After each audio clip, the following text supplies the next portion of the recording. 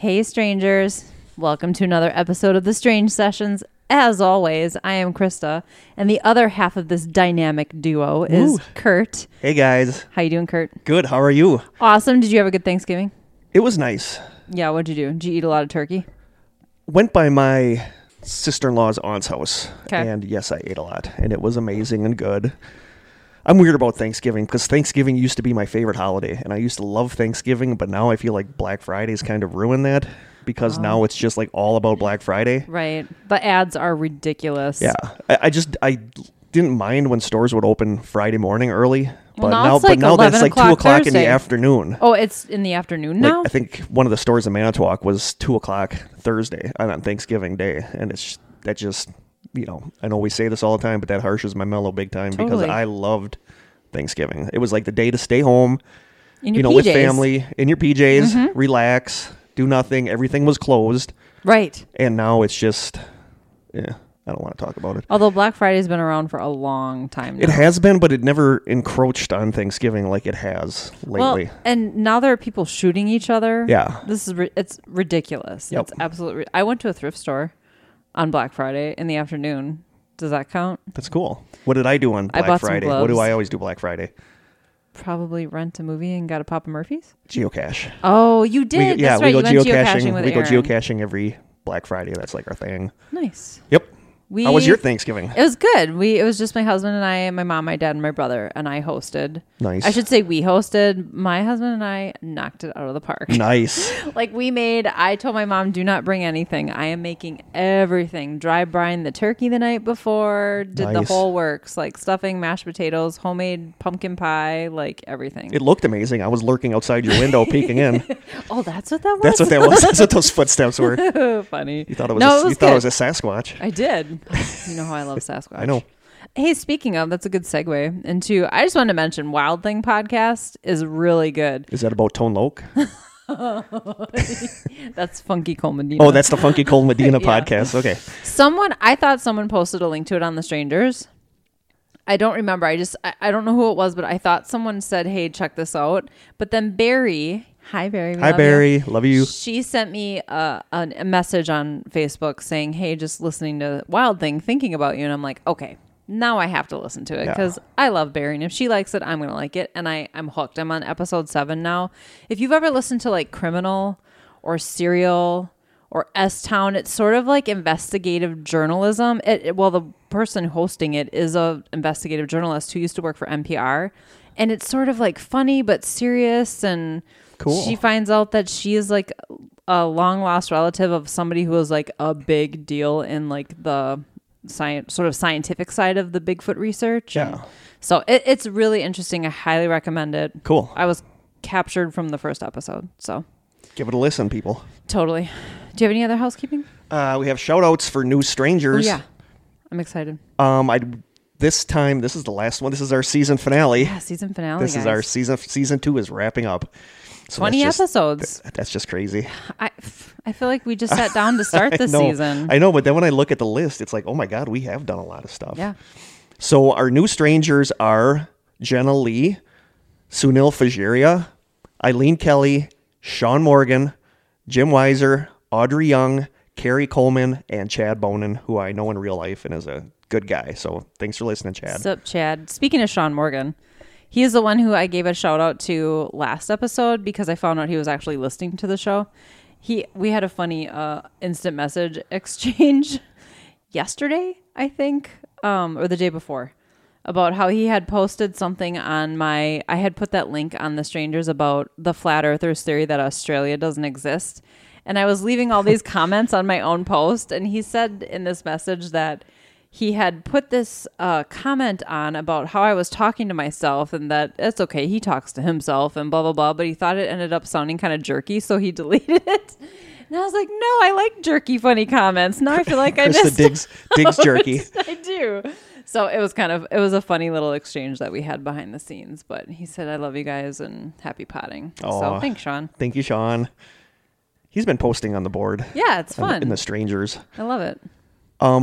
And I want to give a shout out to my brother Corey, Mark and Rhonda, and Adam and Sophie for being awesome co-hosts this season. Yes. So thank you guys so much for taking time out and coming here. You guys were amazing, so thank you. Yeah. Hope to have more next season. Yes. Were those the only ones we had? You're asking the wrong person. Yeah. Where's our intern that keeps notes on this stuff? We need an intern. I think that's it. Yeah, that's all we had. Joe didn't come on this season. I like I don't remember who it was, but now we have the thing in place for joining the Sean. Was it? Yes. It's the thing in place for joining the strangers where you have to answer 2 simple questions so we know that you actually listen to the podcast. Right. And one of the questions is, what do we say at the end of every episode? And then he said, we really need an intern or something like that. I said, yeah, we kind of do say that. And then he said, just kidding. Stay strange. We kind of do say that a lot. It's come up a lot lately. Okay, I guess the heat is on. Yeah. Things have been weird in the school tonight. Oh, yeah, that's right. We should talk about that. Yeah. You talk about that. that. So we're driving up. And so this school that we record in, we've mentioned this many times, but it's not a school anymore. It's more of a community center. And if you have permission to use it, you know the code from the owner. Joe, his father-in-law, their family owns this school. And a lot of the rooms are set up as workout rooms that also have codes to get into those rooms. And there's a gym where people practice actually baseball, batting practice and stuff. So when we get here, we never know if anybody's going to be here or not. We're always a little disappointed when we pull up and there are people here. Yeah. So every time we drive in here, now that it's getting dark out, I always I of course look at our studio to make sure the light's off, because it'd be weird if it were on. We're the only people who know where the key is. But I also make a very deliberate point to look and see if the hall light is on, because if people are here, generally the hall light is on. It's on a motion sensor. And if people are in and out of the bathroom or going from room to room, the hall light's going to be on. It was 100% off. I know this for a fact. I'm not second guessing myself at all. I trust you. I wasn't looking at the light, but if you said you were, you were. It was off. So we pull around the back of the building where you park. There are no cars there, which I expected because the light was off. Yeah. We walk into the building and we're in the kitchen, which is far enough away from the hall that it would never trigger the motion light, and the hall light was on. Yeah. In that little bit of time between driving past the window and walking in, the light turned the light on. So, and it feels weird in here tonight. And it does. That's the thing, is that, when I think back to our first season, a lot of times we talked about how weird it was, but this season it was really kind of just quiet and peaceful and nice in here, and it wasn't creepy and scary. But all of a sudden tonight, there's that feeling again that there's something in here. Yeah, I do not feel like we are alone here tonight, for sure. So and we tested the motion light. I mean, we've used the bathroom since we've been here. The light has turned on and then off when we've exited the hall after a few minutes. I mean, it's not set on a long timer where it stays on for a half hour. Yeah. It shuts off within 2 minutes, I think. And being the big brave ghost hunters we are, we have the studio door locked and we have the door outside the studio locked. So because that's going to keep anything out. Yeah. It can't walk through walls. But it is weird in here tonight. I also don't really enjoy the windows here because there's an outside light here so you can kind of see, but that window to Kurt's left is completely dark. Somebody could be standing there and we'd have no idea. I'm always looking, I'm facing the window out to the driveway, so if somebody comes in, I always see it. Yeah. Not that we're paranoid or anything. Yeah, exactly. Whew. All right. So now every time we open that door, we're going to be, oh God, is the light going to be on? So it's creepy in here tonight. I don't have a recorder. So. Yeah, I didn't bring a recorder either because it hasn't been weird in here. Now it's time to start. Do we have any other housekeeping? It's the season finale, of course. We will resume regular schedule after the holidays. Mm-hmm. But that could be late January, early February. We're not really sure what that January, looks like. I'm guessing. Because last year, I remember last year we were gone for 2 months and we didn't do anything. We didn't really drop any nuggets for anybody, but we were kind of we need to get back and do the podcast. So I think it'll be sometime January. Okay. Yeah. But it's not going to be like that this year. There are going to be things you're going to be hearing from us. We're going to drop little things here and there. So just stay tuned. We're not going to leave you guys hanging. Well, we are, because we're not going to tell you anymore. Exactly. But we'll be around. All right. And also on that note, don't send us any more stuff for taste tests. Speaking of taste tests, that's what I was just going to say. Because we're not going to be tasting anything. No, I'll probably, if you send me something, I'll be sitting on my couch at home eating it. So unless you just want to support Kurt. I'll just do my own solo podcast. Yeah. Kurt's sitting on the couch in his pajamas eating whatever you send him. Well, Narnia sits and watches. It'll be a video podcast, of course. Yeah, while Narnia sits there and paws at me because she wants some. And also for the first episode of the new season, which, like we said, will be into January, probably.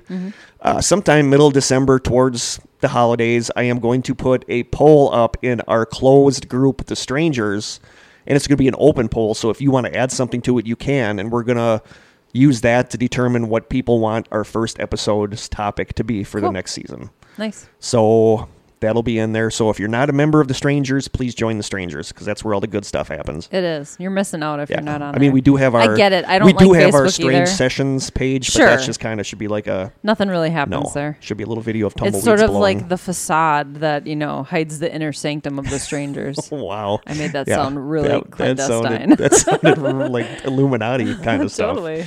So I think that's really all we have for housekeeping. Yeah. Should we do our taste test? The taste test? Yeah, let's do it. All right, we're going to take another one from... Should Melissa? we do Shane's or Melissa's first? Let's do Shane. Okay.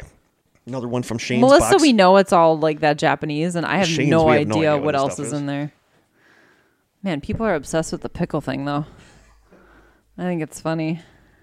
I have seen, so BDZ, Brittany, posted something about the dill chapstick. I've seen that before. I just don't want to kiss somebody who tastes like brine. Well, I don't want to taste it on my lips all the time either. Yeah.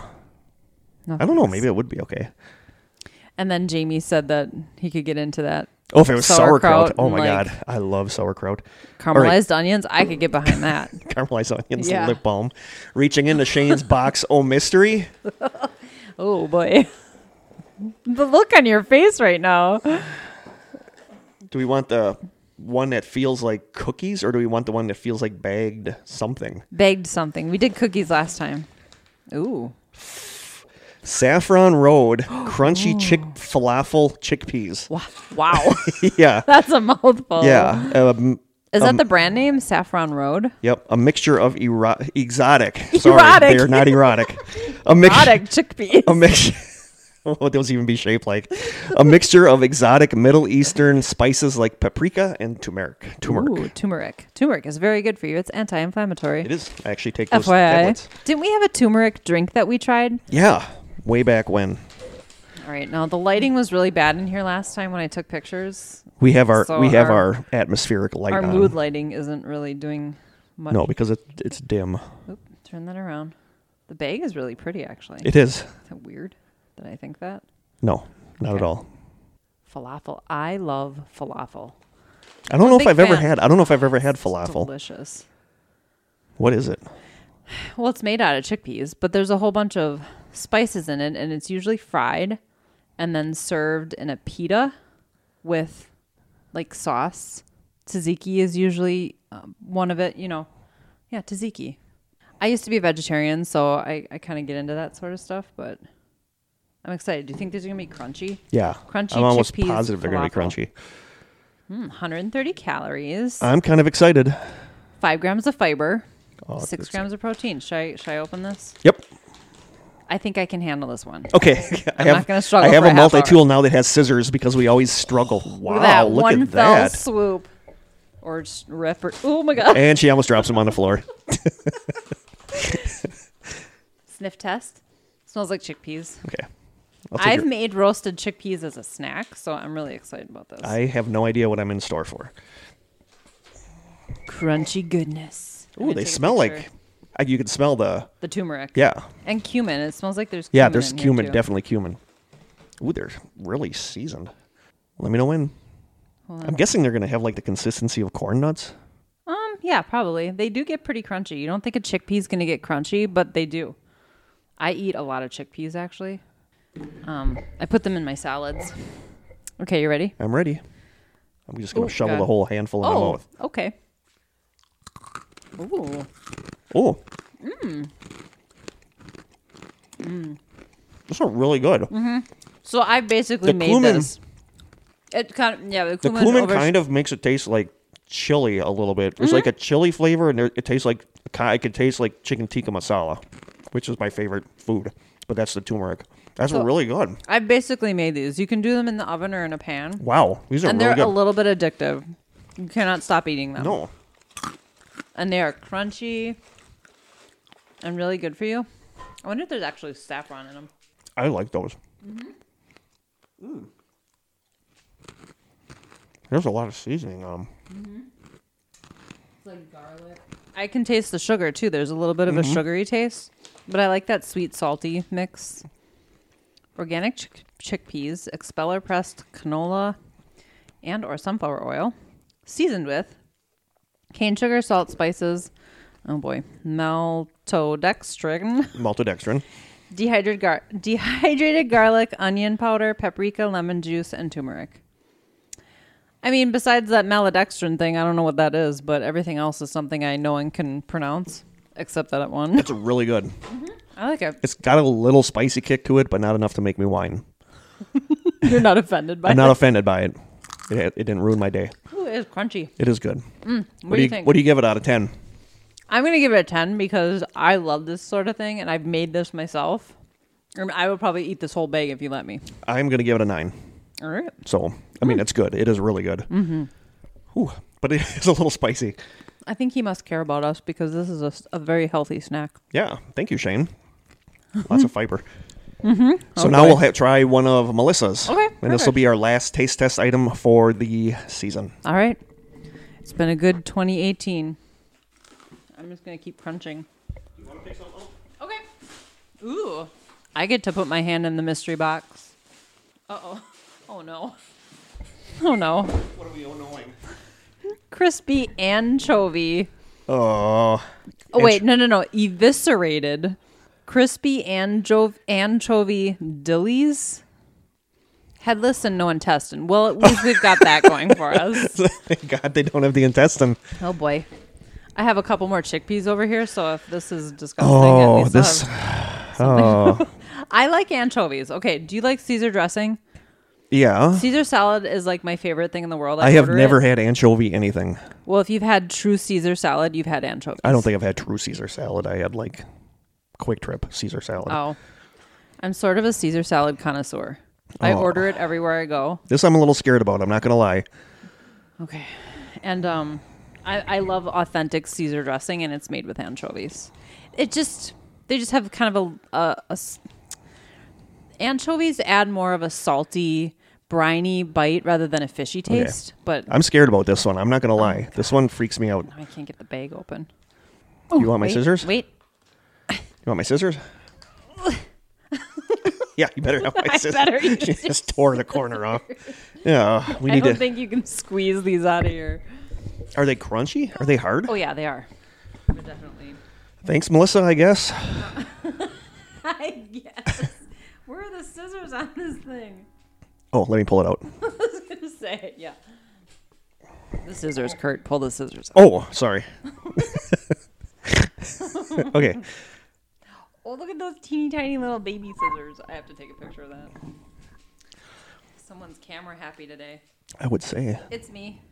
This is how they do it. Shane lulls us in with the stuff that actually sounds good and healthy, and then we get nailed with the intestine-free anchovy pieces.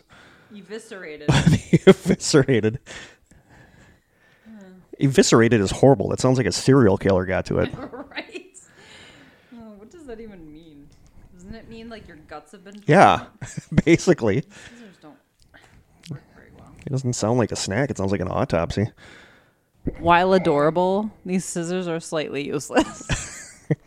I've been called adorable and slightly useless too, so that's just fitting. I mean, they're more for looks than anything. They're not really doing anything. It's a survival tool if I'm out in the woods. Oh, there we go. If I'm out in the woods and I need to cut a really thin piece of paper, I'm set. The smell coming out of this bag. Oh, that was not a good look. That was not a good look you just did. Here's your skizzers. I honestly don't know if I can do this tonight. I mean... Oh, boy. I'm only taking one out. Ooh. Oh, it's look at that. actually a little baby dried anchovy. If we can eat rotten fish jelly bellies, we can eat anchovies. Headless, no intestine. Did you smell it? No, I'm not going to. You're going to plug your nose? It looks like it's fried. Like I said, I think we've got spoiled. At least I think it's we've fried. gotten spoiled with a lot of good stuff for the taste test, so I kind of got used to not being scared. People have been very nice to us. We've really been the hardest on ourselves. Yeah. The grossest stuff we tasted, you provided. Oh, they do smell really fishy. Wow. Okay. Hang on. They're actually really good for you. I don't know if you want to. This one looks like a sea monkey. Well, if that helps it go down. Hey, you ready? I'm ready. You just doing the whole thing in one? No, I'm taking a bite of this one. Teeny bite. Ready? Yeah. Yep. Okay, go for it. Oh. It's not. Well, I mean. Wow. It just keeps getting. The first bite isn't bad, but it just keeps getting worse. The first bite is the breading, and then the anchovy comes that through. Is way too fishy. Oh, wow. It's like. Oh, it's not going away. Nope. Yeah. This is terrible. Nope. Oh, my God. Oh, my God. I don't know what to do with this. More chickpeas. More chickpeas. Oh, my God. Oh, that might horrible. That might literally be the worst thing we've tried. That was I mean, that salmon jerky was horrible. Oh no, this is bad. Oh, and you can't. It's the chickpeas aren't doing it. No, I don't think anything's gonna get rid of this. Oh, no. I'm about ready. There's lifesavers in the closet. Oh, that might do it. I was getting ready to drink the hand lotion. Grab us some lifesavers. Thank you. That was horrible. I gotta get this. Why would you do that? Who would you give this to? You put this out for holidays? Yes. Oh. Melissa's not as caring as Shane is. That seriously made that was so horrible. That made our fish jerky taste like a Twix bar. Hold on. I'm giving this one a -1. I'm with you. Come on, lifesaver. Yep, it's helping. I have a feeling that when I burp an hour from now, though, I'm going to taste anchovy. And here I was talking anchovies up like they're the greatest thing since sliced bread. Crispy, eviscerated anchovy dillies.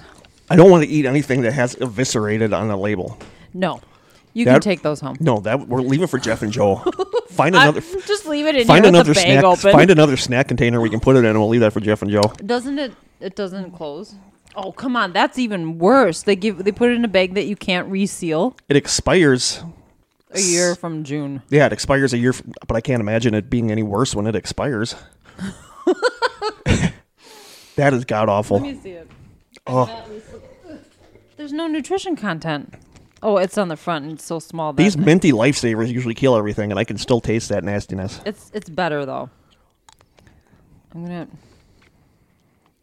have to know if there's at least some nutritional value. Oh, that was bad. Well, didn't it take a photo? Ooh. Okay. Oh, good Lord. So, 200 calories per serving, but it doesn't say how many are in a serving. That's a lot of calories. 10 grams of fat. 10 sugars. Well, I sure as hell didn't taste any sugar. No. 17 grams of protein, though. That's a ton of protein, actually. I don't care. I'd rather eat 3 dozen eggs. Yeah, I would too. That was disgusting. It's got a little bit of calcium and iron. Other than that, thank you, Melissa. Wow. You'll be removed from the strangers group. Just kidding. Thank you for the stuff you sent. Love you lots. I think people enjoy hearing us taste the gross stuff. That, in my opinion, was the worst thing we've had. Oh my God! At least that fish cake or the fish in oil, the codfish in oil. Oh, we could eat a little more of that. This I could just do that one bite, and I could not physically. No, and this is a small thing. There, I at least rolled it over. God. That needs to be put like in some kind of biohazard bag. That needs to be burned. And wow, I wouldn't even give that to my dog. No, and she'll eat anything. Yeah, she wouldn't even eat that. All right, on to the main topic. Holy cow! On with the show. This is it. Oh, that is just so bad. The lifesaver's doing it for me. I can still taste it. Yeah. Okay, I'm gonna muddle through this. Just drink your coffee/caffee. Krista thought it was funny that when we got in the car after I went and got my coffee, I told her I got half coffee, half caffeine. No, you said half caffee. Did I? You said I got half coffee, half caffee. And I was like, what the hell is a caffee? That's like a taffy coffee. I'm like, I want to try that. This episode was our contest where we drew your name and then you would get to pick what this episode was. And Wander was the winner. And he got back to me and said because he lives in Ohio, he wanted us to do a couple Ohio cryptids. So tonight's episode is about Ohio and the strange stuff that lives there. I'm actually really excited about this. Yeah, you will be. You know I like cryptids. You will be, so. yeah. So to start out, here are 5 interesting facts from Ohio. Okay. Ready? I'm ready. In an alley in Warren, Ohio, you will find the world's largest drumsticks. They were hand-carved out of 2 poplar logs, each 23 feet long and weighing a half ton. What? A drumstick? Drumsticks. These are just like novelty things. 2 drumsticks. Okay. 23 feet long and weighing a half ton. That's crazy. The alley they are displayed in is named after a famous drummer, and it's not Ringo. You want to know the first person that came to my mind, and Who? it's 100% not him. Who?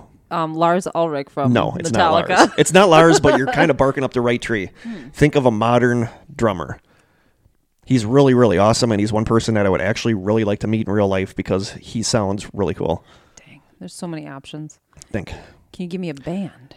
2 bands. He's mostly known for 2 bands. Oh, is it Dave Grohl? Dave I Grohl. love Dave Grohl. The alley is called David Grohl Alley in honor of the Nirvana Foo Fighters musician who was born in Warren, Ohio. Nice. Warren Police Sergeant Joe O'Grady took a well-traveled but dirty alley, cleaned it up, and installed lights and security cameras.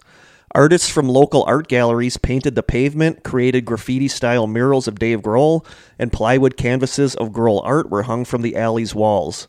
David Grohl Alley officially opened as an attraction on August 1st, 2009, and to everyone's utter surprise, Dave Grohl himself showed up at the dedication along with his mom, dad, and his stepmom. That's so cool. He played the Foo Fighters song My Hero on a guitar and dedicated it to Joe O'Grady, which is so cool. I just got the chills a little Yeah. bit. I love Dave Grohl. I really do. I hear there's so many celebrities I wouldn't want to meet because He just seems like such a normal guy. yeah, he really does. He's a rock star. But He's such a great every rock run-in star. that I've read for people have with him, just absolutely Super nice guy. Super nice guy. He sounds like a genuinely good person. And I think it's really interesting, just on a side note here, as somebody who the drummer's often the sort of guy who's just in the background that never kind of speaks. Yeah. To see someone who went from that role to being like a really, I think, I say powerful because when he is in front of that microphone, Yeah. he is like commanding. Yeah. He is such a presence as I love Foo the front Fighters. man. Foo Fighters yeah. are amazingly I saw good. them at Summerfest a long time ago, and it was, I'll never forget it. Yeah.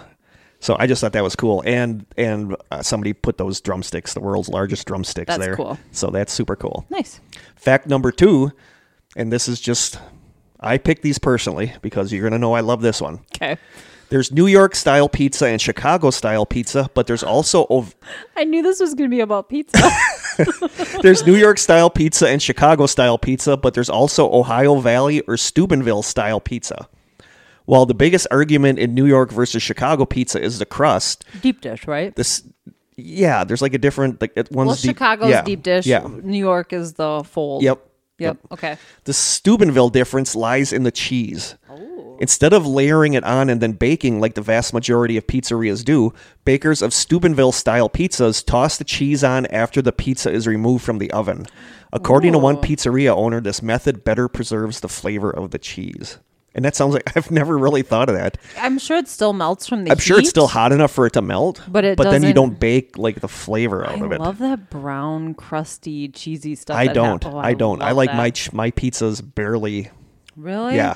I'm not a Bernie pizza guy. It's not burnt. No, but it's just sort of burnt. I like mine raw. I just open a frozen pizza and just dig into it. Nice. That explains a lot. Fact number 3. The highly acclaimed movie The Shawshank Redemption was shot at the abandoned Ohio State Reformatory in Mansfield, Ohio, and you can take tours of the facility. Which I did. someone I know has done that. Yes. Barry, yeah. Barry, that we always talk about. Barry, me, and Matt, ex-old member from our ghost hunting group, went there and did the overnight stay and everything, and it was amazing. It was so cool. And I know I've said this in other podcasts, but the only thing I'm annoyed about is that I did not watch Shawshank Redemption until after I went there. Oh, sure. Because I'm a big Stephen King fan. I love Stephen King, but his movies generally aren't. Oh, that's a good one, though. I know, but I didn't. Yeah, it's hit or miss. Yeah. That's a good one, though. So I got to see, like I said, I think in another podcast, I got to see the sewer tunnel that he crawled through at the end. They had that there, and they had like the warden's office and stuff. Mm-hmm. So it was just really cool seeing that, and that place is just amazing, and it's creepy. You saw a shadow person, didn't you? Or did Barry? No, we all did. We all saw a shadow person outside that cell that taps. Yeah. Saw something. Right. That was one of the only times that I legitimately saw something. Mm-hmm. So yeah. I got crunch mine. Okay. I'm going to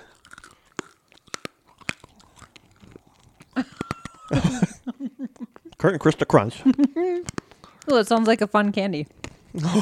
Kurt and Krista Crunch. Or a dance. What would that look like?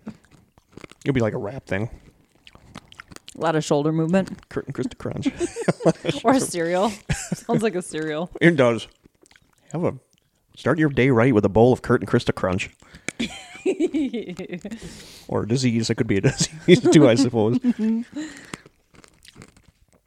So yeah, of course I had to throw that fact in there because I was there. Yes. Fact number 4, and this is cool and I did not know this. 50% of the United States population lives within a 500-mile radius of Columbus, Ohio. What? Yeah, because somebody had a map of it. Somebody had a map, and like Chicago is in there. Oh, we're in there. interesting. New York is in there. So 50% of the United States population lives within a 500-mile radius of Columbus, Ohio. Of That's a one-day drive trip to Columbus, Ohio. Never been there. I don't think I was either. I think I've gone past it, but I've never gone there. Okay. Last fact number 5, and this I heard about years ago. I think when I was a kid, I remember hearing about this. In 1896, members of the Charles B. Merchant family decided to spruce up their family plot in Marion Cemetery. The family erected a 5-foot-tall granite monument engraved with the family name. On top of this monument was placed an enormous 5,200-pound black granite sphere, which was polished once it was in place. The monument quickly became a popular attraction in the cemetery, but a few years later, people began to notice that there was something weird going on with that giant sphere. As hard as it was to believe, the 2.5-ton sphere appeared to be moving. The movement wasn't visible to the naked eye, but there was no denying that it was moving. There was an unpolished section of the sphere that rested on the platform, but the unpolished section began to slowly move up the side of the sphere. Concerned, the Merchant family hired workers who used a crane to lift the sphere and return it to its original position on the base of the monument. But as the years rolled on, it wasn't long before the unpolished portion of the sphere began slowly revolving out once more. Everyone seemed to have their own theory, which ranged from gravitational pull to stories of the monument being cursed or possessed. The sphere continues to move today, creeping along at an average of 2 inches a year. In fact, the unpolished portion is now fully exposed and is slowly making its way towards the top of the sphere. That's weird. Yeah, I remember reading that when I was a kid in like a ghost book or something like that. There probably are, but I didn't see it. But yeah, the pictures are out there. It's a sphere. It's a giant, huge sphere. So it's and it was placed on this pedestal, and for some reason, it's rotating. You know, maybe like the top part of the sphere weighs a little bit more, and every now and then it jostles just enough that it kind of turns a little bit. But I remember when I was a kid reading that in like weird spooky facts books or something like that. I feel like there's a natural explanation for that. Oh, I'm sure there is. I'm 100% sure there is. But it's still super interesting. It is. It's cool. Yep. So those are some Ohio facts that I thought were pretty interesting. Yeah, I like it. Ohio's neat. I've been through Ohio a bunch of times. I don't know if I've ever stayed in Ohio, but I've driven through it with friends driving, to New York and stuff like that. So it's a really cool state, but I never realized that it had like Bigfoot style cryptids.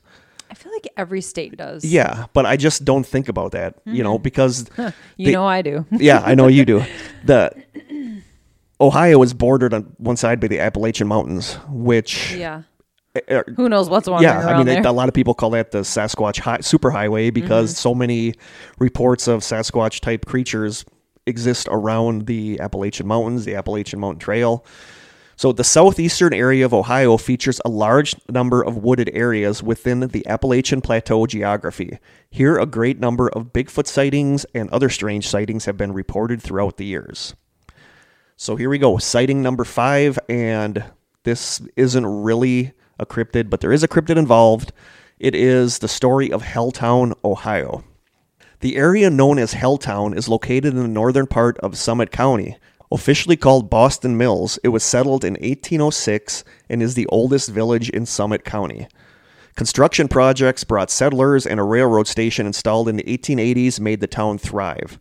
So when drivers or people passing by the town in the 80s and 90s came across an eerily abandoned town full of houses that were boarded up and covered with U.S. government no trespassing signs, both interest and rumors skyrocketed. People began to say that the town was just gone. It was like an X-Files where the town just disappeared. Mm-hmm.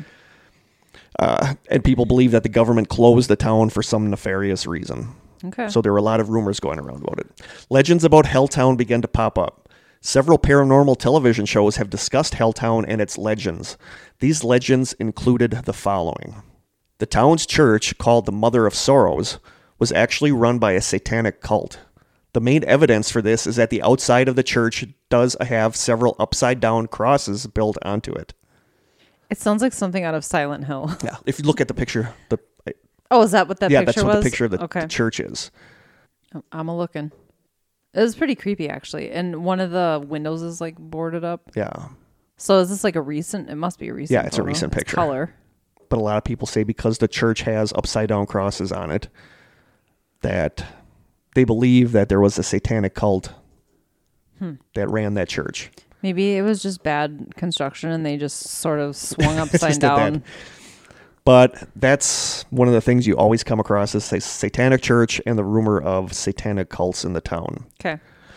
There are lots of ghost stories that emanate from the town's scary cemetery, which is actually a really pretty church. It is. Which is said to be terrifying and the home of a ghost who sits on a bench and stares out into space.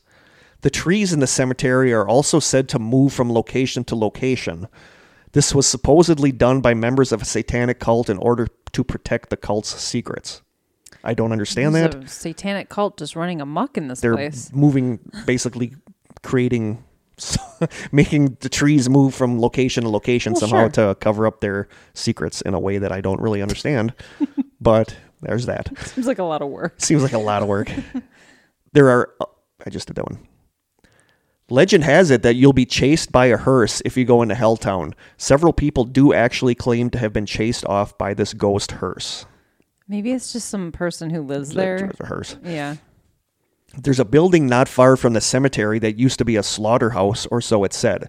It's said that if you look into the building's windows at night, you will see eerie faces passing in the darkness in front of you. Satanist, probably. Probably. There was a strange abandoned school bus with all the seats removed that sat on the edge of the woods in Helltown. Legend has it that the kids it was hauling on its last trip were brought to that area, and the bus was then circled by the satanic cult members who entered the bus and slaughtered the children. Oh my God. Other stories say that the bus was stopped there by a serial killer who then murdered the children one by one. They say sometimes you can either see the kids or their killer or killers inside. Okay, I don't mean to poo-poo on everything you're saying, but all of this just sounds like I'm gonna be poo-pooing all over it in a little bit, so you're okay. Legend has it that there is an abandoned house in the woods where one light is always shining in the upstairs window. There is a bridge in town named Crybaby Bridge. According to legends, a mother once threw her baby off this bridge and it drowned in the Cuyahoga River. Where did the Blair Witch Project supposedly Maryland? Wasn't it Maryland? Was it Maryland? Okay. Is it Cuyahoga? I think Cuyahoga. Because I was thinking, abandoned house in the middle of the woods. That one was creepy. Yeah, according to legends, a mother once threw her baby off this bridge and it drowned in the Cuyahoga River. Wow. On some nights, legends say that you can still hear the baby crying. It's also said that if you bring an extra set of car keys, park on the bridge, turn your car off, lock the doors, and walk away with the keys just sitting inside, when you come back, the car will be covered in dust with little footprints all over it, and the car will be running but still locked. There are so many urban legends. There's so many that. bridge legends. Yeah, like little hands that push you off the railroad tracks, kind of thing. And the last big legend: the town was abandoned due to a huge accident that released toxic chemicals into the area. The government quickly moved in and shut down the town to cover up the accident. These chemicals have caused bizarre mutations to the area residents and their children, and these chemicals also caused a severe mutation of animals living in the area, including a snake that grew to gigantic size and now slithers around the neighboring towns and is known as the Peninsula Python. And we have our most likely explanation for everything right there. Yes. That I can believe. I can totally believe that happening. So those are the legends. Now, here is what pretty much is regarded as the truth. Okay. In the late 1960s, a nationwide movement began that expressed concern over the destruction of our forests. In response, President Ford signed legislation in 1974 that enabled the National Park Service to purchase land and use it to create national parks. On December 27, 1974, hundreds of acres of land, including some within the township of Boston, were officially designated a national recreation area. Many people did not realize that this legislation gave the federal government the power to use the right of eminent domain to take land from private owners in order to clear the way for the national park. But almost immediately after the bill was passed, the government began purchasing houses throughout Boston Township and the surrounding area. Once the government decided to buy your property, there was no negotiation involved. The owners were forced to relocate. Residents began leaving in droves, and entire townships were swallowed by the Cuyahoga Valley National Park. The general feelings of the displaced homeowners was best summed up in a statement found written across the wall of one of the vacated homes that said, quote, "Now we know how the Indians felt." So the government came in and made them move, took the land. Well, they still do stuff like Yeah. that. We're building a highway. The upside-down crosses on the church were more a part of the building than an actual cross. I mean, when you look at the pictures, it's just a part of the building. It was a common feature of Gothic architecture. So, And that definitely has a Gothic look to it. Yep. The high peaks. Yep. And, So a lot of people read into that there was satanic activity going on there. of course. Yep. Satanic panic. The ghost that is rumored to sit on a bench in the cemetery makes little sense because the cemetery never had benches. So there's that. There was a Boston... Just a small embellishment. Yeah, whatever. a little bit. Maybe the ghost brought its own ghost bench. Sure. I don't know. Got tired of walking around. Well, yeah. There was a Boston Township family that at one time owned a hearse and liked to drive it around at Halloween. So they think that kind of got spun off into the legend that people got chased off by a hearse. Sure. It's all adding up now. Yep. The building that many people believe was a slaughterhouse is actually just part of an old barn. So there's that. Another embellishment. Prior to the 1974 buyout of the town, a family bought a house that was in dire need of repairs. Since the house was not in livable condition, the family needed a temporary place to stay nearby while they made the repairs. They decided to bring an old school bus onto the property and live in it until the repairs were completed. In order to have more living space, they removed the seats from the bus. When the government bought the property, the family had no more use for the old bus and it was just left behind. The government has since had the bus removed since area residents have registered complaints about the large number of people searching the woods at night looking for the, quote, cursed bus. So the tiny house movement is a big deal right now, Yeah. and people are turning buses into houses. So I can totally see this. I could totally see that. But yeah, I mean, if you have a bus, a school bus, or access to a cheap school bus, you can live in there while you're space. Yeah, while you're doing repairs on the house or whatever. But that's the cursed bus. Somebody had just lived in there for a little while, and all of a sudden now the satanic cult. That's how got it. urban legends are born. Yep.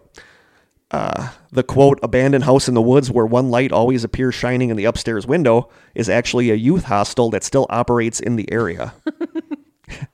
People believe the stories of Crybaby Bridge are just urban legends. And there are no reports of any kind of toxic spill near the area or any verified reports of a peninsula python. There is a Peninsula Python Day, however, held in Peninsula, Ohio every July 21st that is said to commemorate the day in 1944 when a huge python escaped from a circus trailer driving through Peninsula and the ensuing mass python sighting hysteria it caused. The day ends with a parade featuring a huge python-shaped float. So that's probably how the Peninsula Python thing got wrapped into the urban legends of Helltown. I love it. I guess it was all torn down in 2016. So you'll still see a lot of articles about it and stuff about it on the internet. But it doesn't really exist anymore. No, a lot of the shows on Destination America did stories about this, and a lot of people that live near there were like horrified by how bad it had been portrayed. About how it had been portrayed. Much like I get it. I get it because of the whole JFK prep incident that we got interviewed for. So it's easy to see how a show like that can totally twist. All for ratings. But the Peninsula Python does show up every now and then encrypted. But I don't think there's a Peninsula Python. Well, it existed, but it was part of you said a circus? It was a parade. It was afloat in a parade right now. So that is number 5, Helltown and the Peninsula Python. Okay. Story number 4 is the story of Orange Eyes. The first known encounter with the beast known as Orange Eyes occurred in 1963 near Mansfield, Ohio.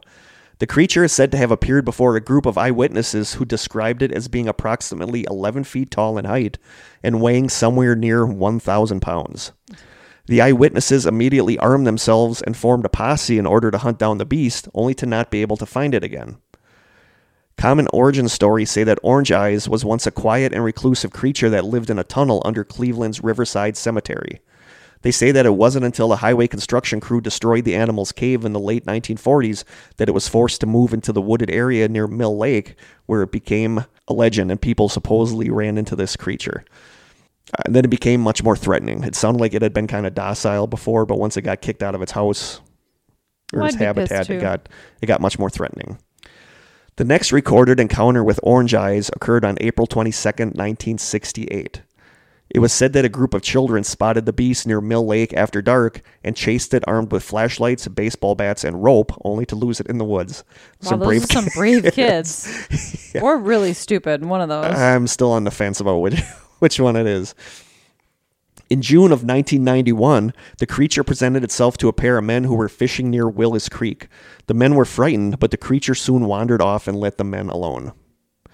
Skeptics claim that the beast is nothing more than a crazy hermit who has fooled locals into believing in this creature by nailing 2 orange bike reflectors to a stick and waving it around in the woods. So, that is Orange Eyes. Okay. Cryptid or hoax? Or crazy hermit. Mm-hmm. So many crazy hermits. Sometimes Orange Eyes gets lumped in with some of the other creatures that I'm going to talk about. So a lot of the sites that I looked at had these as separate creatures, but a lot of them had them combined too. Okay. So I just kind of split them up. So we have the Peninsula Python and we have Orange Eyes. Old Orange Eyes. Orange Eyes sounds kind of creepy. I'm not going to lie about that. I wouldn't want to run into him. No.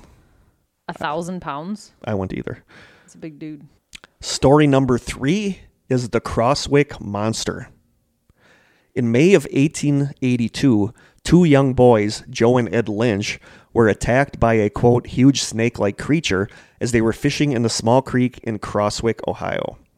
The 2 boys began hearing strange sounds emanating from the tall grass behind them.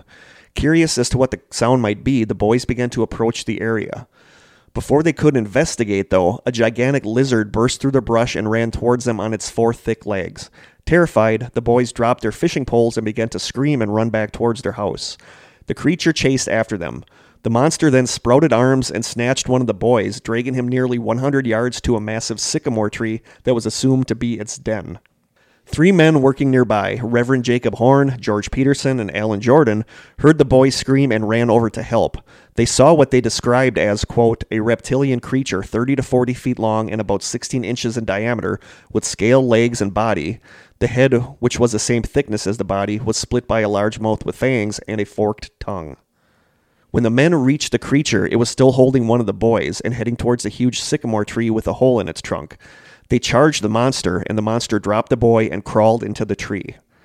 The 3 men rounded up a group of more than 60 residents to destroy the beast. Armed with axes, clubs, pitchforks, and well-trained hunting dogs, the group marched towards the tree. Soon after arriving, the men started to chop at the tree with their axes in order to get the creature out. With the dogs growling and barking at the creature they knew was within, the men anxiously waited for the beast to show itself. Thinking the creature would try to escape from the large hole at the bottom of the tree, the group was taken by surprise when the reptile leaped towards the ground from a hole on top of the tree. After hitting the ground, the creature stood upright on its hind legs, balanced itself with its tail, and awkwardly took off away from the group. So it actually had limbs. Yeah. Some members of the group, obviously shocked and frightened by the appearance of the beast, dove out of the way and allowed the creature to make its escape. Others, not quick to be scared, chased after the monster without a second thought. The group chased the beast for nearly a mile over fences, through streams, up hills, and around trees. Eventually, though, the creature managed to escape its pursuers by charging headfirst into a hole surrounded by large rocks on the hillside. Members of the group, along with their dogs, surrounded the entrance to the hole and waited for the creature to once again emerge. Believing this was the only way in and out of the hole, the men kept watch, but it appeared as if there was another unknown exit from the hole as the creature never emerged. No one knows how it escaped, but it was later seen a couple more times at Shaker's Swamp near Lebanon and Caesars Creek. Because of the description, many skeptics believe that the Crosswick monster was more likely an out-of-place monitor lizard. So, 40 feet long? I don't know. I can't imagine these 60 men mistaking a monitor 16 lizard. inches in diameter? Yeah, that's what it said. That's what it said. This one was interesting. When did this happen? Like what year? In the 1882. Okay. But were a lot of accounts of this. So, I mean, this sounds legit, but I don't know. Also sounds made up. It does. It does. But I don't think it was an out-of-place monitor lizard. No. So, I don't know. Who knows? I think there's stuff living out in the woods that we've never seen and we don't know exists. So, can't poo-poo on everything. No, I agree. As someone who... And if this is legit and that many people did see this, that's a lot of eyewitnesses. I don't know if, like the monitor lizard thing, unless it was like a mass hysteria thing where the guys were so freaked out. I mean, monitor lizards get big. Not that big. But not big enough to, I think, drag a kid in 40 its feet long. teeth. No. That's like a 2-story... That's like a 3... a story is usually 10 feet, probably. I think so. So that's like a 4-story building. Yeah. But it's just hard with so many of these that take place in the 1800s and stuff because it can be like a game of telephone where things get changed. Totally. And things get embellished. It could have been a monitor lizard that it ended up spinning off into this tale of these guys chasing this thing. So that's one of the reasons why I like more recent sightings, even with shaky, bad fuzzy phone footage. But yep, that is the tale of the Crosswick monster. All right.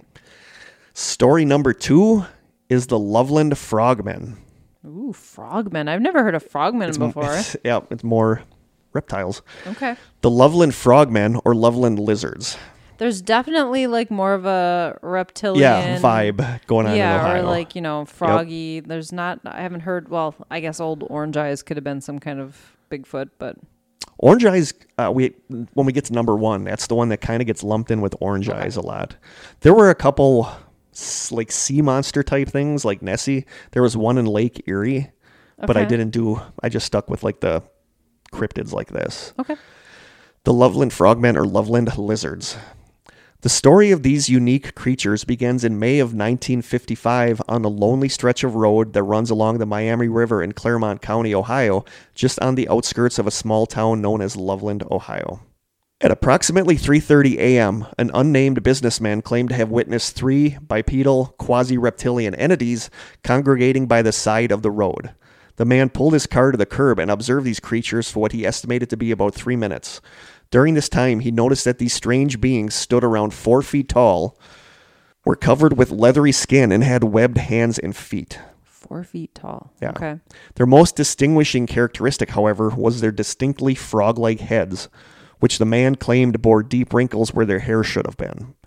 Just as the man was about to leave, one of the creatures suddenly held what the man could only describe as a magic wand above its head. The man claimed further that sparks spewed out of the end of this wand, and the article said he left post haste. Post haste. Yeah. I was just going to ask, what year did this happen? 55. 55. Yeah. Post haste. When you have a frogman waving around a magic wand shooting sparks out of it, I would leave post haste as well. Absolutely. At about 1 o'clock a.m. on March 3rd, 1972, nearly 17 years after the first report, a police officer, who understandably chose to remain anonymous, was traveling along Riverside Road heading towards Loveland when he saw something that would forever change his life. The officer claimed that he was driving slowly due to the substantial amount of ice on the road when he saw what looked like a wounded dog by the curb. Suddenly, the animal darted out in front of the cruiser, forcing the officer to slam on his brakes in order to avoid colliding with the creature. Once the police cruiser came to a halt, its headlights fell upon the prone animal.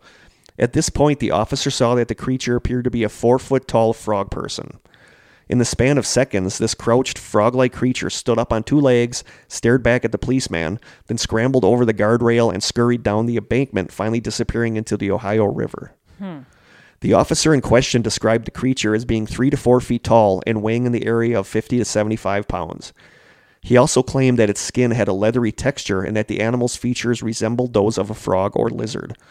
Another officer investigated the scene later that evening. He saw no sign of the creature, but reported that there were distinct scratch marks on the guardrail where the animal purportedly crossed over. Okay. I don't know what to say about these. The second sighting occurred 2 weeks later when police officer Mark Matthews had an encounter of his own. According to the report, Officer Matthews, while driving into Loveland, spotted what he believed to be an injured animal laying on the pavement. Matthews climbed out of his cruiser with the intention of removing the carcass from the already slippery roads when the creature abruptly jumped upwards into a crouch position. Taken aback by this, Matthew unholstered his revolver and took a shot at the creature, which then hobbled over to the side of the road and again stepped over a guardrail, all while keeping an eye on the officer. Matthew's frogman matched the first officer's description down to the last detail, with the exception of a tail, which was absent in the first report. Did he hit it? No. Okay. No, he thought it was just like a dead animal laying there. No, but he shot at it. No, he didn't hit it. He doesn't think he hit it because the thing scurried away. Okay. I thought you said it hobbled away. That's why I was like... It hobbled over to the side of the road and stepped over the guardrail. Maybe he did hit it. A hobble sort of implies an injury, so... Or sore legs. Frog legs. Because if he hit it, there would be blood, and you could do like a DNA test, but I guess I'm getting way too in-depth here. Yeah, that's like 70s. Oh, sure. In the years after these events, Officer Matthews has kind of went back a little bit on his tail. Oh, boy. He now claims that the animal in question was nothing more than a large reptile which seemed to have escaped from its owner. In a 2001 email interview, Officer Mark Matthews, now retired, explained that the incident was, quote, habitually blown out of proportion. Oh. He states that, quote, it was and is no monster. It was not leathery. It didn't have wet matted fur. It was not 3 to 5 feet tall. It did not stand erect. The animal I saw was obviously some type of lizard that someone probably had as a pet that either got too large for its aquarium, escaped by accident, or they simply got tired of it. It was well less than 3 feet in length. It ran across the road and was probably blinded by my headlights. It presented no aggressive action. So there's that. He kind of more likely story. He kind of went back on that a little bit. Or like he said, it was blown out of proportion. Yeah. But in August 2016, local Cincinnati TV stations reported that 2 teenagers had been out playing Pokemon Go between Loveland's Madeira Road and Lake Isabella and claimed to have seen a giant frog near the lake on August 3rd that, quote, stood up and walked on its hind legs. So there are still people seeing this thing. Having these encounters, yeah. And when you look up Ohio Cryptids, you're going to see the Loveland frogmen a lot on there.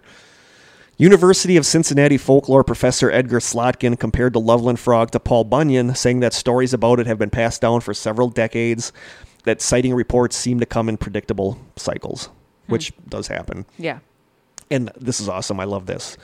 In May 2014, the Loveland Frogman legend was made into a musical titled Hot Damn, It's the Loveland Frog. Hot damn. Hot damn, it's the Loveland Frog. Oh, that's awesome. I can't imagine what the music is like. I didn't even think to look that up. Now I'm going to have to YouTube that. Hell yeah. But Hot damn. Hot damn, it's the Loveland Frog. All right. That's what I would say if I saw one. Next season, it's going to be Hot Damn, It's Strange Sessions with Kurt and Krista. Yep. The musical. We should do a musical episode. Sure. Where we sing everything. Just the whole thing. Like the Buffy musical episode. I didn't see that one. I knew you were a big Buffy fan. It was so good. I am a hardcore Buffy the Vampire Slayer fan. And that brings us to number 1, the big Ohio cryptid. And this is one that Wander specifically mentioned in his email to me. That is the Ohio Grassman. Grassman. I couldn't remember if it was a dogman or a grassman. Okay. In the 1700s, Indians native to the Ohio grasslands spoke of a race of bipedal ape men referred to as the, quote, wild ones of the woods that live nearby. Ape men? Ape men. Okay. The Indians would leave out food for the creatures in an effort to keep peace. Many Grassmen. Many Grassman sightings include more than one Grassman, and is reported that mothers have been seen with grass babies, which is cute. They sound adorable. It's really cute. In the 1860s, sightings of a similar hairy biped were carried. Am I saying biped right? Yes. Is it biped? Mm-hmm. Okay. In the 1860s, sightings of a similar hairy biped were made close to the Ohio River. The hominid had apparently tried to throw a man out of his carriage, but retreated when his daughter, riding as a passenger, threw several stones at it. That's just a weird mental picture. Yeah. There are 2 theories about where the name the Grassman comes from. The first theory states that it gets its name from the small teepee-like living structures or nests that it builds out of tall grass. The second theory is that it's believed the beast allegedly only eats wheat and other tall grasses. So it's a vegan cryptid. Some researchers theorize that the Bigfoot population in more agricultural areas of Ohio may have adapted to consuming cereal crops. This would make sense, as planted crops would provide an easy source of food for an enterprising Sasquatch. They would really be into Kurt and Krista Crunch then. They would. I mean, who wouldn't want Kurt and Krista Crunch with eviscerated anchovies? Oh, I wouldn't. No. In 1942, the Ohio... This is where the main stuff starts. In 1942, the Ohio Historical Society listed Cedar Bog as a nature preserve, the first of its kind in Ohio. Shortly after Cedar Bog was opened, locals began whispering about a large ape-like creature sighted frequently around the bog, and in particular near Woodburn Road, a county road that ran parallel to the bog. Sometime after, the area near where a creature was spotted was enclosed with a large metal fence topped with barbed wire. Some thought the new fence was installed to protect the bog to keep people out. Others, however, felt it was installed for a more sinister purpose, to keep something in. The locals' fears grew a few years later when a group of teenagers mysteriously disappeared while on a camping trip near the bog. Decades later, and about 3 hours east of the bog, a documented sighting of the creature would earn a high-ranking position in Bigfoot lore as one of the most interesting and investigated Bigfoot sightings in history. And this was actually, a lot of times researching this, I came across a creature called the Minerva monster, I've heard of that. and one called the Ohio Grassman, but they're interchangeable. Synonymous? They're the same thing. Okay. Yep. In a small town of Minerva, population just under 4,000 people, Herbert Caton cleared an area near a deep pit near his home. His work done, he disposed of some garbage in the pit and settled in for a few days' rest after the job. A few nights later, Caton's grandchildren and their friends came running into the house claiming to have seen a large, hairy monster rummaging around in the pit. The children were obviously terrified, so Hal Caton, his mother Evelyn Caton, and their daughter Vicky Keck went outside to investigate. They noted that their dogs were going berserk as they walked up the small hill leading to the pit. As they approached the pit, they saw a large, thickly haired monster about 7 feet tall and weighing an estimated 300 pounds, hunched down in the pit, picking through garbage. The freaked-out family quickly headed back to the house. A few days later, Evelyn Caton saw the creature again picking through the garbage in the pit. She noted that the creature was bipedal, walking on 2 legs, and had long hair covering its face. The creature's hair was thick, and although she could not make out any of its facial features, she recalled seeing no visible neck. Again, her dogs went wild, tugging to get free of the chains that kept them bound to a nearby tree. Usually dogs want to flee in those situations. Yeah, yep. And there's some, just preparing you, there's some bad dog stuff coming up. No. Days after the Can I cover my ears? No. Or Days after the second sighting, the family found one of their German Shepherd dogs dead with a broken neck. German Shepherd. The dog's collar was found next to the dead dog, which was still attached to the chain. The other German Shepherd, named Missy, appeared in an addled state. The Catons observed that Missy continued acting strangely for weeks after the incident, and out of character, she dug a huge 8-foot hole in the ground. Investigators later confirmed the existence of the hole and took photographs of it. I mean, 8 feet deep is a That's ridiculously That's ridiculously deep. So, I don't know. Wow. But apparently that's what their dog Missy did. Maybe she had big plans for that Bigfoot. I don't know. Like, check this out. I'm digging your grave right digging now. Your grave. that would be a badass dog. German Shepherds usually are. The family told a little about their sightings to friends, but their sightings became public on August 21st, 1978. Ooh. I was born August 21st, 1976. Oh, you were 2 years old when this happened. Kliss. Wow. We are... Season finale, people. Season finale. We need to recharge. Where was intern. I? We do need an intern. Where was I here? Okay. August 21st, 1978. Yes. Around 10:30 p.m., the Catons and a few of their friends were relaxing on the back porch of their home. Behind the home was an old, abandoned strip mine that had been out of use for many years. Beyond the mine were dense, unpopulated, hilly woods that the family rarely ventured into. Near the mine was an old chicken coop. Amongst the chatter of conversation, someone heard an unusual noise near the chicken coop. The Catons and their friends turned to see what the commotion was and noticed 2 pairs of yellow eyes peering back at them through the darkness. A close friend of the family, Scott Patterson, jumped into his car to turn the vehicle's headlights toward the glowing eyes. As he inched the car forward to better illuminate the pair of eyes, the lights revealed a huge hairy creature which had seemed to step in front of two feline-like creatures as if to protect them. The witnesses would later describe the creature as well over 7 feet tall with black and brown matted hair that covered its head and face. The creature turned its attention to the idling automobile and began running towards it. Yuck. That would be... I would back up so damn fast. Yeah.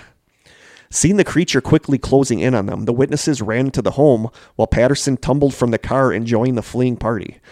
Inside the home, the frightened witnesses, some of the women bursting into tears, called the Stark County Sheriff's Department. While they huddled inside waiting for the authorities to arrive, the creature was peering through the kitchen window illuminated by the back porch light. Patterson grabbed a loaded .22 caliber pistol while Evelyn snatched a .22 caliber rifle and began loading it. They noted that despite aiming their weapons at the creature, it stood by the window for about 10 minutes, showing no fear of the guns. Nobody shot at the creature, but all of them were careful to keep it within their gun sights. One of the people said, quote, "It didn't seem like it wanted to bother anyone. It was just curious. We all felt that it wanted to be friends." I don't know about that. Yeah. I don't know. Sheriff James Shannon noted that the family's terror seemed genuine and everyone's description of the incident matched perfectly. Officer Shannon did not suspect a hoax. The family and friends had definitely seen something, but he could find no rational explanation for what they had seen. Shannon searched around the home and noticed an alarming strong stench near the kitchen window, which he described as an ammonia, sulfur, rotten egg smell. Mm-hmm. Additional deputies were called in and searched the area on horseback and in four-wheel drive jeeps. During their 6-hour search, they found unusual footprints in the woods behind the home. Measuring 14 to 16 inches long, law enforcement wrote them off as bear footprints. When Miss Caton asked if she thought the creature could have been a bear, she responded, quote, "No, not unless they mutated." Regardless of the official conclusion, years later, Shannon would call the investigation, quote, "the most bizarre investigation of his 30-year law enforcement career." And family friend Patterson, who was skeptical of the original sightings, admitted to reporters that he was now a believer. Yeah, you get one chasing you in your car. Yeah, you're gonna be that does it. You're going to be a believer. But it just wanted to be friends. I don't know who Why said would it. you I saw run that in from a couple it? different reports. It's like, who said it charged the house? It just wanted to be friends. It just wanted a hug. Yeah. A really aggressive, violent hug. On August 22nd, 1978, at around 9 o'clock p.m., Mrs. Mary Ackerman, daughter of Evelyn Caton, drove to the Caton home to pick up her daughter and a friend. Mary turned into the Caton driveway, and to her surprise, she saw a creature standing on top of the hill next to the abandoned strip mine behind the home.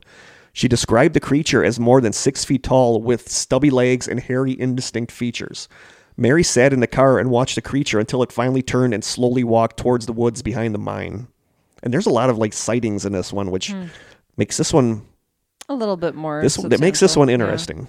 Yeah. Mary said, quote, "It was shaped like a man and walked like a man. When a bear moves away, it goes away on all 4 feet. Right. This swung up over the edge of the strip mine on 2 legs. Bear, they stand up once in a while, but they don't walk no, on their and this hind creature legs. walked on 2 legs. Hal Caton had his second experience with the monster on August 23rd, 1978 at around 11 o'clock p.m. Caton saw the creature appear outside his home and quickly grabbed a gun and fired it into the air. The creature turned and fled. That night, as the family lay in bed, their home was pelted with rocks which hit the walls with loud thuds and clinked on the metal roof of the home all throughout the night. That's creepy. No. I don't know what it is, but that just kind of creeps me out. So you said on the metal roof, they Yeah. can hear it move. So that's interesting. That reminds me of the story that Stephanie said, or is that what you're talking about for No, our listener stories? it was. They had been on that show, Confessional. I keep telling you have to listen to it because it gave me the chills through the whole thing. Was it like the same situation? The roof walker, they called it. You. Yeah. It was really creepy. Yeah, I don't know what it is, but the thought of spending the night in there while something outside was throwing rocks at the house And walking on, no. creeps me out. They don't think it was walking on the roof. They think it was throwing rocks on the roof. Onto the roof of the house. Yeah. Okay. But I remember reading this when I was a kid about a Bigfoot encounter where it threw rocks at the house all night. So I don't know. That just really creeps me out. They're rock throwers. That's a very, very common encounter. Yep. The last Caton sighting of the creature occurred 2 weeks after their home was pelted with rocks. On September 8th, 1978, around 6 o'clock p.m., Mrs. Ackerman saw two ape-like animals moving near the strip mine. She thought at first that they might have been in a tree, but she couldn't tell because of the hillside angle and the distance. She watched the creatures for a little while until they slowly turned and disappeared into the woods. So there's a lot of sightings there. Researcher Jim Rastetter of the Bigfoot Field Researchers Organization, or BFRO, arrived on the scene on September 9th, 1978. Here's the thing, though. They had cameras back then. This is just the 70s. Why didn't anyone think to take a picture? Why does nobody ever take a picture? I don't know. Polaroid. A Polaroid would be great because those are really hard to mess with. Yeah. People. Yep. Researcher Jim Rastetter of BFRO arrived on the scene on September 9th, 1978. In his report, he noted that the Catons and their friends had no reason to concoct a hoax, and they seemed truthful and insincere. They seemed, oh boy. Truthful and insincere. Yeah, all at the same time. Last episode, people. In his report, he noted that the Catons and their friends had no reason to concoct a hoax and seemed truthful and sincere in their stories. He also noticed that all witnesses constantly told the exact same story. He said, quote, "They were very plain, simple, down-to-earth people, and you could tell something had happened that had really frightened them. There were never any inconsistencies with their story. However, many times we went over it." That's something about the Patterson-Gimlin film. Every interview that one of them, Patterson, has passed away now, but Gimlin, every interview he's ever done, his story has never changed. Yeah. And he's in his late 80s. Yep. Yeah, I know that's true. I mean, that's never changed. That says something about if someone's the truthfulness lying, of it. Yeah. At some point, they're going to elaborate a little bit, or they have to make up a lie to cover up another lie. It's just consistency is always a problem. Yep.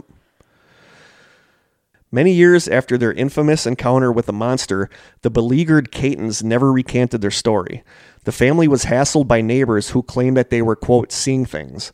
Locals harassed the Catons at high school football games when the crowd would stand and began chanting "Bigfoot, Bigfoot" as they entered the stadium, which sucks. I feel bad for them. Right. Herbert Caton told reporters, quote, "There were doubters, those who yelled things from car windows when they passed by us. It was weird. The way I feel about it is if they don't want to believe, they don't have to believe." That's why a lot of people don't tell anybody. Exactly. Today, the Caton family continues living on the property, although Evelyn and Herbert Caton have since died. Family members have had to install fences to keep curiosity seekers away. They exhibit skepticism when it's suggested that the animal they saw was a Bigfoot. They continue to denounce any publicity and insist that they do not want public attention focused on the case. It's interesting that what they saw clearly sounds like a Bigfoot, but they're very hesitant to say that it was Bigfoot. It sounded different in some ways than Bigfoot, though. One of the big ones that people said was that they theorized that it ate grasses and stuff like that. But then, like somebody said, living in Ohio, you'd almost have to. But, right. I think even carnivores forage for berries and other things that grow in the wild. Yep. They don't just strictly eat meat. Yeah, exactly. So from the website Cryptid Wiki, here are some characteristics of the Grassman. Height ranges from 5 to 10 feet tall, generally in the 6 to 7 foot range. Footprints range from 10 to 20 inches long, and some footprints appear to have claws, pigeon-toed, or flat feet. Some prints are three-toed, and possible handprints have been found. Weight, estimates of 300 to 1,000 pounds, generally in the 350 to 500 pound range. Sound. Some reports say that it growls and barks with unusual heavy breath, but other reports say it has a cry of a baby or the scream of a woman. That would be weird. Odor. Has strong odor, like the odor of rot, that lingers in the area 7 days after it is gone. Appearance. Snub nose, peaked or deep-set eyes, very chesty. Blackish brown in color, long arms, pointed and bulky head, no neck, monstrous wide shoulders, black, gray, or brown hair. Some say its hair is smooth, but others say it is shaggy, covering all of its body except the palm of its hands. And it has luminous yellow, red, or orange eyes. That's classic Bigfoot. And that's why orange eyes kind of gets mixed up in with the Grassman, because a lot of people said that they've seen orange eyes. And I've heard a lot of different encounters of different eye colors. Yep. Some reports say that it looks like a gorilla, but appears to stand straighter. Other people report that the creature looks more human than ape. Initially, the creature was reported to have no visible neck and its face was not discernible due to the long hair. Behavior reported to be aggressive and unimaginably strong, according to eyewitnesses. However, according to Native American writings, the creatures have the capacity for peace if it should be beneficial for them, possibly indicating a higher level of intelligence. Motion. Unlike usual humans, some witnesses say that it walks like a robot or machinery, and it can throw large rocks and break tree limbs. Victims. Known to kill dogs, and sometimes deer kills have been reported with just the deer's liver taken, which is weird. Groups. Up to 5 individuals have been seen at a time. Habitat. Observed in a cave with a stash of deer parts. Unusual structures have often been seen, domes made of forest material or teepee-like structures made of long grass. Other notations. Mothers and babies have been observed. Feces have been found on tree limbs and wood fibers. The hair strands, which are 16 inches long, have been analyzed by Ohio State University but have not been identified. So that is the Ohio Grassman. Okay. And, you know, we've talked several times that I'm not really a Bigfoot believer guy, but reading this stuff kind of, you know, when you have a lot of people witness the thing, but on the other hand, all these people seem to be from the same family. But on the other hand, they didn't want the publicity. So... Right, and I think it makes sense that it's all the same family because I think that any animal sort of stays in the same territory and kind of nests in a certain area. Yeah. So it makes sense that the same family would repeatedly have sightings. You hear about people who live out in, you know, the wilderness or wooded areas have a lot of encounters because they're in the right place for it. Yeah. So for being a Bigfoot skeptic, this one kind of got to me. This one was kind of like, wow, you know, maybe this was something. I'm telling you got to listen to Sasquatch Chronicles. When you hear some of these people telling their stories, it's so hard to doubt what they're saying. Maybe over our break, I will listen to 1 or 2 episodes. But this one kind of pushed me a little bit towards believing into this stuff. I like it. And finally, the first recording of a, quote, moan howl known to have been captured in 1994 by Matt Moneymaker of the BFRO is the first known recording of a possible Bigfoot vocalization. There's been earlier sounds where people have recorded sounds, but this was the first known like howl, like a cry of a possible Bigfoot. Mm-hmm. The howl has never been identified as a known species. So I have the MP3 here of what is known as the Ohio howl. This is so cool. I've heard this so many times. It's really cool. So here we go.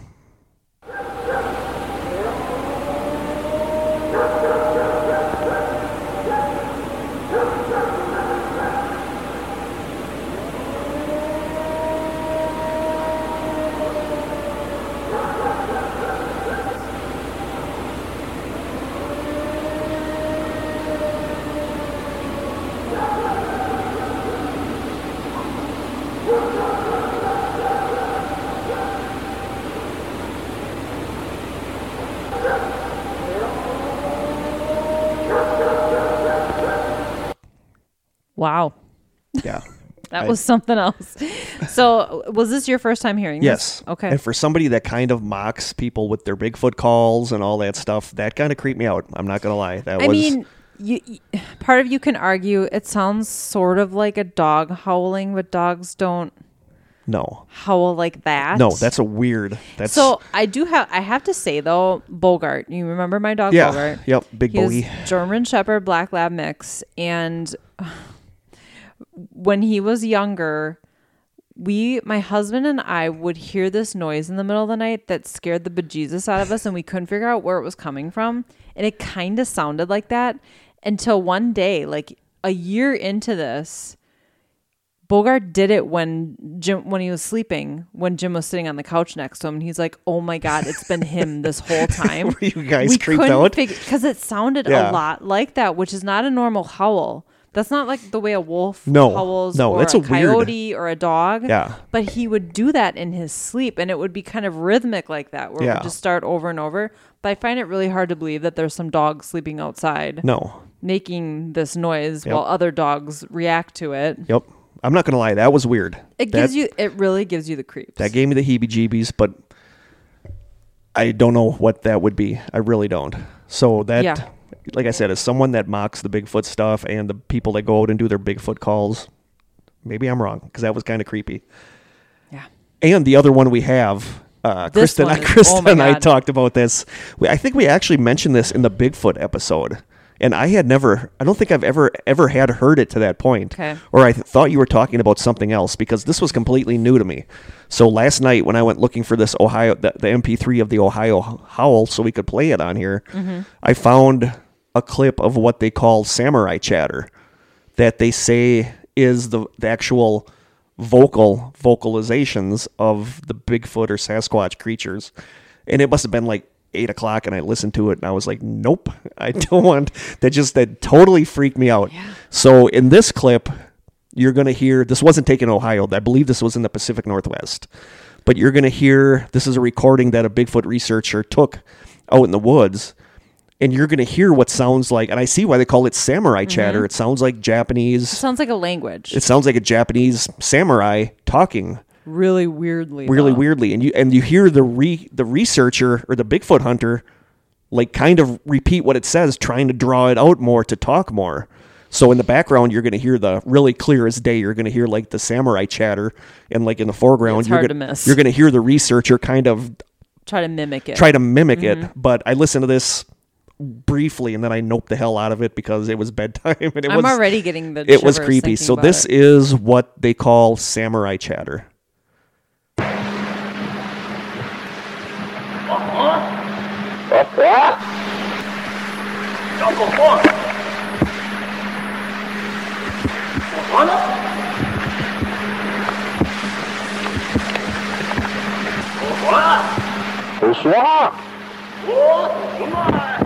Right there, I just seen movement right through there. So that's samurai chatter. And you can see where the samurai comparison comes from. That's just weird. And there's, like Krista and I talked about, there's other ones like that online. You can look up Bigfoot chatter or rapid chatter. Yeah, and they're all really creepy. The Bigfoot chatter one it sounds incredibly primal and aggressive. Yeah. I mean, that one is like, if I heard that in the woods, I feel like your death is imminent if you're hearing that. This one almost sounded like it was aggressively questioning what the person was doing there. Communicating. Yeah. So that's just weird. Had a very male quality to the voice. Yep. I mean, could it have been some dude out in the middle of the woods messing around with samurai? somebody? I don't know. I think you could do that though with your voice. You don't even have to say any actual language. I think it adds validity a little bit that you can hear the researcher hearing it and like responding to it. It was weird. But he had some guts, dude. Yeah, I'm not gonna lie. That creeped me out, and that was weird. So I would not be calling back to whatever that was. So I don't know what to make of that, but that is samurai chatter. Yeah, very interesting. Wow. So there you go. There are some Ohio things for you. That's a rabbit hole you can fall down easily too. Bigfoot vocalizations and chatter. Yeah. Man. So it's creepy. I don't know what to make of that. So intriguing. And it's creepy. Yeah. We don't ever want to hear that here at the school. No, we don't. We're still hearing weird things here. Yeah, I've been hearing weird noises coming from the hall, but it's very cold outside and the heat is on, and that's probably the clinks and clacks I'm hearing out there.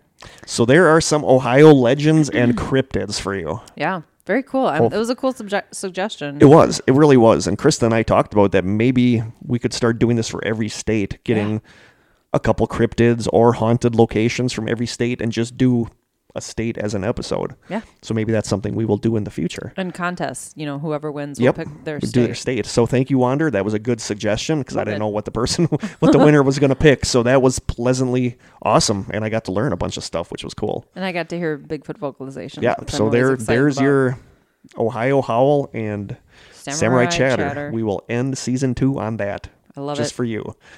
So now on to our last listener questions for the season.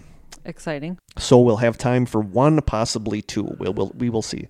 Let's just do 2. It's the final episode for the season. We will do 2. Our first listener question is, what are your guiltiest pleasures? Ooh. Guilty pleasure. So that thing that you just love to do, but you're embarrassed to admit that you do. Like for some people, it's keeping up with the Kardashians. That's like a guilty pleasure. I'm not one of those people, by the way. I have watched it. Let's see, a guilty pleasure. Gilmore Girls. That's not, I don't know if I would say that's a guilty pleasure. But it's that thing that I watch I've seen the show from all 7 seasons from start to finish, probably 4 times, and I will continue to watch it. It's my feel-good show. It's my guilty pleasure. I don't know. But it's not, I'm not embarrassed to admit that. Isn't that what a guilty pleasure is? It's that's something that you it's hard to admit to other people that you do. What is yours? Reality shows. Oh, like we've talked Keeping about up this. with the Kardashians. We've talked about this. I love Big Brother. Nikki, my friend that listens to the podcast, she comes over and we watch Big Brother. We watch Survivor. Big Brother and Survivor are my 2 big ones that I love. But that's one of those things where I don't really want to tell people I watch them because I just realized what mine is. Yeah, so mine is reality shows like Big Brother and Survivor. Mine's more seasonal. It's Hallmark Christmas movies. Oh, are you serious? 100. I will watch every one that I can get my hands on. They all have the same plot. They all end up the same way. It's 2 people. They're so cheesy. It's 2 people who meet, butt heads, secretly like each other. There's a misunderstanding at some point, but then they come back together, and in the end, everybody's happy, and it's buttoned up like a cute little package, and it's all happy. And it's Christmas. It just happens to be Christmas. Absolutely hate them because Lifetime has them all the time now, and Unsolved Mysteries isn't on in the morning for me to watch. Well, there's 2 Hallmark channels now because they didn't have enough networks for all their Christmas movies. That's horrible. I am in heaven. Horrible. Heaven. No. Up TV, which is what also plays Gilmore Girls, also has Christmas movies on right now. That's my guilty pleasure. I admit it. Yep. After binging on horror movies for a month, you have to watch movies the Hallmark. Where it's nothing but feel good and it always ends up happy. It's kind of a nice break. And I love Christmas, so okay. So yours is that. Mine is cheesy reality shows like Big Brother and Survivor. Mm-hmm. Very good. Wow, it's so bad. I never really sat through a whole one, so maybe sometime I should sit through one. You've watched them all. Some are worse than others, but and we got one more question. This will be our last question for season 2. Hey guys, love your podcast. Thank you, mystery person. Mm-hmm. My question is, how long would the 2 of you last in a zombie apocalypse? Okay. I can tell you the deciding factor right now. Are they the really slow zombies or are they those 28 days later zombies? Exactly, because if it's the fast ones, I'm a goner. How fast can you run, Kurt? If you run slower than me, then I might make it. You just got to run faster than the person next to you. Exactly. That's all it is. Exactly. If they're the fast-running zombies, I seriously don't think I would last very long. No, absolutely not. But if we're talking like Walking Dead style zombies, I could last years. I think I could last years too. And I think a lot of people don't think that of me. I think that I would last a long time because it's about smarts. Not it is about smarts. But I think a lot of people would bet against me. I wouldn't bet against you. Well, thank you. You're welcome. What I've thought about this watching The Walking Dead is like, what skills do I have to give to a community? Because they just in the last episode they were letting some new people in and they said, well, what can you offer? And I don't have any skills. Krista and I could do a podcast. Yeah, we could make witty conversation. Yeah. I mean. I think where I would be okay in like a zombie apocalypse society, like a community, is some kind of interpersonal person. Like interpersonal person, like talking with people and a liaison of sorts. A liaison, or I don't want to say a therapist, but somebody sort of. I think my dealing with people skills are really good. But as far as like handiwork, no. I'm a really good cook, so I could turn vegetables and whatnot into edible food. Not that vegetables aren't edible without being cooked, but I could whip anything you give me into a good meal. I guess that's a skill because not a lot of people can cook. No, not at all. Well, I'm not saying not a lot of people, but there are a lot of people who can't cook. That's probably a more accurate statement. But if they're the slow-moving zombies, we're set. Oh yeah, we're fine. If they're the fast-moving, crazy, flailing zombies. Yeah, no, I don't want unless that. I can.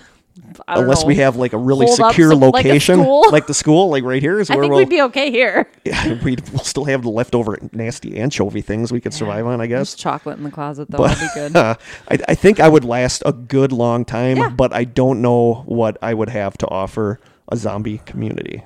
Well, it would just be, maybe it's just me and you.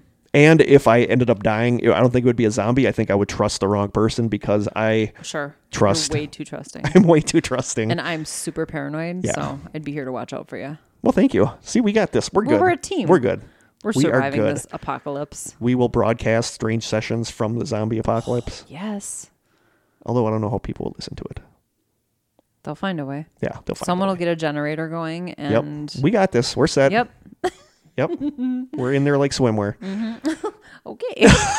Never heard that one. So that wraps up season 2. I love it. I can't believe that it's over. No, I really can't either. Can't. I mean, we started recording this. Yeah, we started recording the season when it was freezing cold out, and now we're ending it back when it's freezing cold out. Cold. Yep. So, like we said several times, we're going to be around. Oh, I want to say that while we were recording this episode, we got a very nice Facebook message. We put our cute Snapchat picture up with the ears and the glasses. But underneath it, the first person to respond was Jim Weiser, who I gave a shout out to at the beginning of the episode that just joined the Strangers. And he wrote, I'm a truck driver, so I have a lot of time to listen to podcasts. You guys are quickly becoming one of my favorites. I can't wait for the next season. Don't make us wait too long. Aww. Which is super sweet. So thank you, just Jim. made me smile. And we promise we are going to make this as painless as possible. Yeah. You know, and then the question comes up, do we need to do a break? And I feel like around this time we do because everybody's so busy. It's the holidays. Yeah. It is. And, you know, I think I personally need Sometimes you just need a little time to recharge. I need my battery to recharge, my podcasting battery to recharge. I'm already working on topics for next season, so we're looking at that. But we're telling you right now, once again, we are going to be around. We're going to be dropping little surprises on you guys. We're going to be around. And Jeff and Joy and I will officially be releasing new episodes of our new stuff. That was a little bit redundant in January. So if you're interested, you can check that out. It'll be a little something to tide you over. Yep. And until then, Krista and I talked about this on the drive here. Anybody that listens to the podcast and really likes it, if you guys want to friend me on Facebook, go right ahead. Kurt Konechny, Konecny. You guys are going to find me. Krista's a little more closed than I am. She doesn't generally. I'm just like, I don't know. I'm a little weird about that, I guess. I'm happy to interact with everybody on our Facebook page, but I literally have like 100 friends on Facebook. I'm not one of those people I literally have 100 friends. Hundreds. And I'm very weird about who I'm friends with because I'm just kind of more private that way. I mean, I talk about stuff on here, but I'm also try to remain a little bit kind of anonymous too. Like, I don't like to give a lot of details about myself. But I mean, if you're a name that I recognize from liking the Strange Sessions or being in the Strangers, I'll friend you. I'll accept your friend request in a second. I may or That's I may why not. I'm going to die in a zombie apocalypse because I'm going to trust the wrong person. And I'm very selective. Don't be offended if you friend me and I don't accept it. I'm just saying. I'll accept it. Just a forewarning. I'll accept it as long as you're okay with seeing pictures of whatever food I'm eating or Narnia or Narnia Narnia pictures or geocaching. And that's the thing. I don't post much anyway. So even if I were your friend, you'd be bored. I mean, I don't post as much as I used to really on Facebook. You know, every now and then I do. I'm very active in the Facebook group for the Strangers. Yeah, that's about it. And you guys are great in that group. You guys keep it going. Yeah. I feel like over Thanksgiving, I kind of slacked from being in there a lot because I was kind of busy doing stuff here and there. Holidays. So even the group was kind of quiet too. Yeah. It's just the way it is. So that's kind of one of the reasons that we kind of take a little break over the holidays so everybody can get their stuff done. Plus, I'm not going to lie, it kind of makes you wait and appreciate the podcast a little more when we do come back. Absence makes the heart grow fonder. Exactly. So obviously we're on Facebook, but we're also on Instagram and Twitter, and we love the iTunes ratings. So if you find that you love our podcast and want other people to know about it, a rating on iTunes will accomplish that for us. So we really appreciate everybody who's done that so far. And Kurt is going to give you our P.O. box right now. Yes, because we desperately want postcards from you guys. Postcards up the wazoo. We'll take as many as you can please send us postcards. We have love our little board on the wall with our pictures that Dash drew for us and our postcards, so we want to get a bigger one. I would love to have a whole wall covered in postcards from our listeners. So please send us a postcard if you get a chance. Just want to know where you're from and just want to... It's just a fun souvenir Just for want to us. hear hey from you. Yeah. So our address to send the postcards to is The Strange Sessions, P.O. Box 434, Manitowoc, Wisconsin, 54221-0434. So please drop us a postcard. No more snacks because we're good with snacks for a little while. Yeah, let's wait till 2019 for that. Yeah. And I don't know what else. No, I think that's it. So just thank you guys so much once again for everything. I think we had a huge jump in strangers on the Facebook page this season. So we did. It's really cool. I think we hit 100 strangers this season, and now we're up to like 171 or 172. I think we're over 180 actually. Wow. Yeah. So thank you guys. I mean, you guys are the reason we do this. Yeah. We know that many more people are listening than are on the strangers group. And that's so cool too. I mean, if you're not on social media, we appreciate every single person. We appreciate it more than you listens. Know. Yeah. If I had the money and the power, I would travel the world and I would find every one of you guys and hug the stuffing out of you. Krista, probably not so much. Sounds like a threat. Wow. I'm going to find you. Sending you a virtual hug. I have a certain set of skills. I'm going to hug the stuffing out of you. Certain set of particular skills. I have a particular set of skills. There you go. Oh, boy. So thank you guys so much for listening. We will be back. You will be hearing from us sooner than you think. Mm-hmm. So until next year. Oh, wow. That's just so weird. It is. So from the old school media studio, from Krista and I, be safe, be happy, and until next year, stay strange.